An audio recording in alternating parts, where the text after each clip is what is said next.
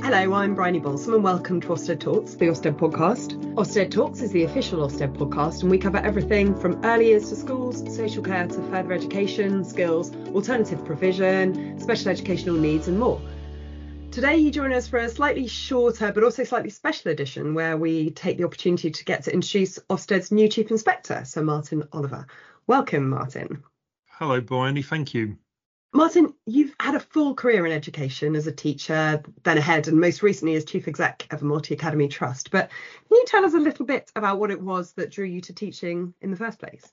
Yeah, it feels like an awful long time ago now. It must be 29, soon 30 years ago. And it wasn't one thing that started me in teaching. If I look back to my own school career, there were some teachers that absolutely stood out to me. But then it was a passion for my subject. Art, fine art, which I absolutely love and had spent my entire childhood engaged in, seeing some of the great galleries in the country.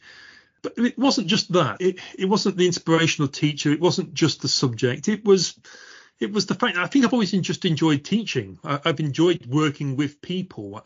I've loved the idea of getting up in the morning and wanting to help other people. And so being a teacher, the act of teaching was something that I was just really drawn to. And then with my subject expertise and then my inspirational teachers that I had as a child, it pointed me naturally to this all those years ago.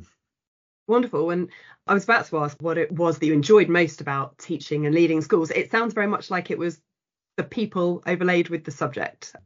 Children and working with children and seeing the joy of teaching something new and watching children really get it. And then, even whether it was children who enjoyed the subject and wanted to pursue it themselves or those that just found it an interesting moment, a part of their week, that all gave me joy. But also what is incredible about teaching and working with people who care about children is you just come across like-minded professionals, just such good people that work in the sector.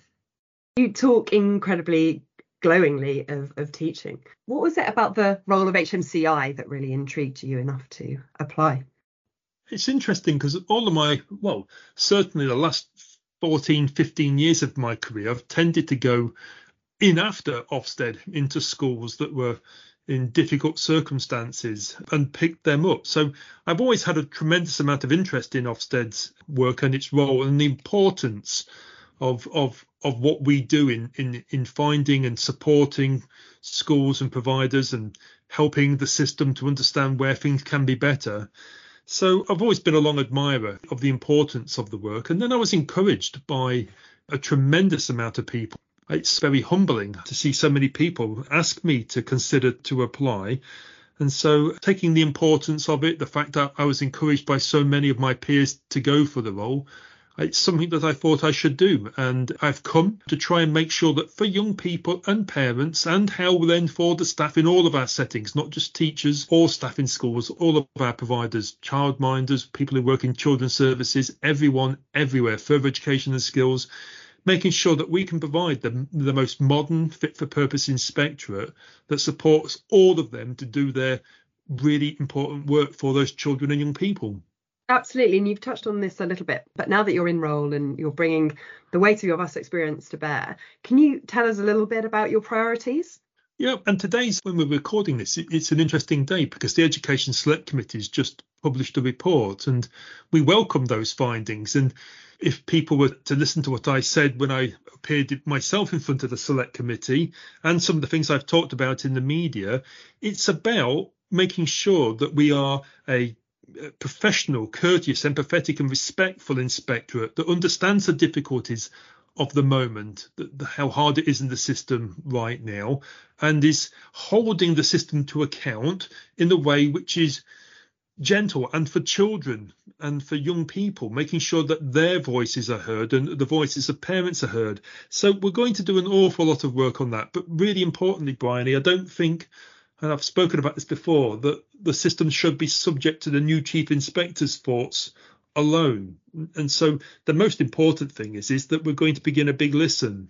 A lot of people have said an awful lot, especially in the last few weeks and months about Ofsted, but we want to hear and make sure that we get to as many groups, especially not just the sectors, but the parents and the children themselves, and that together we co-construct this modern fit-for-purpose inspectorate, not just for the medium term, but for the long term, that will deliver for everyone.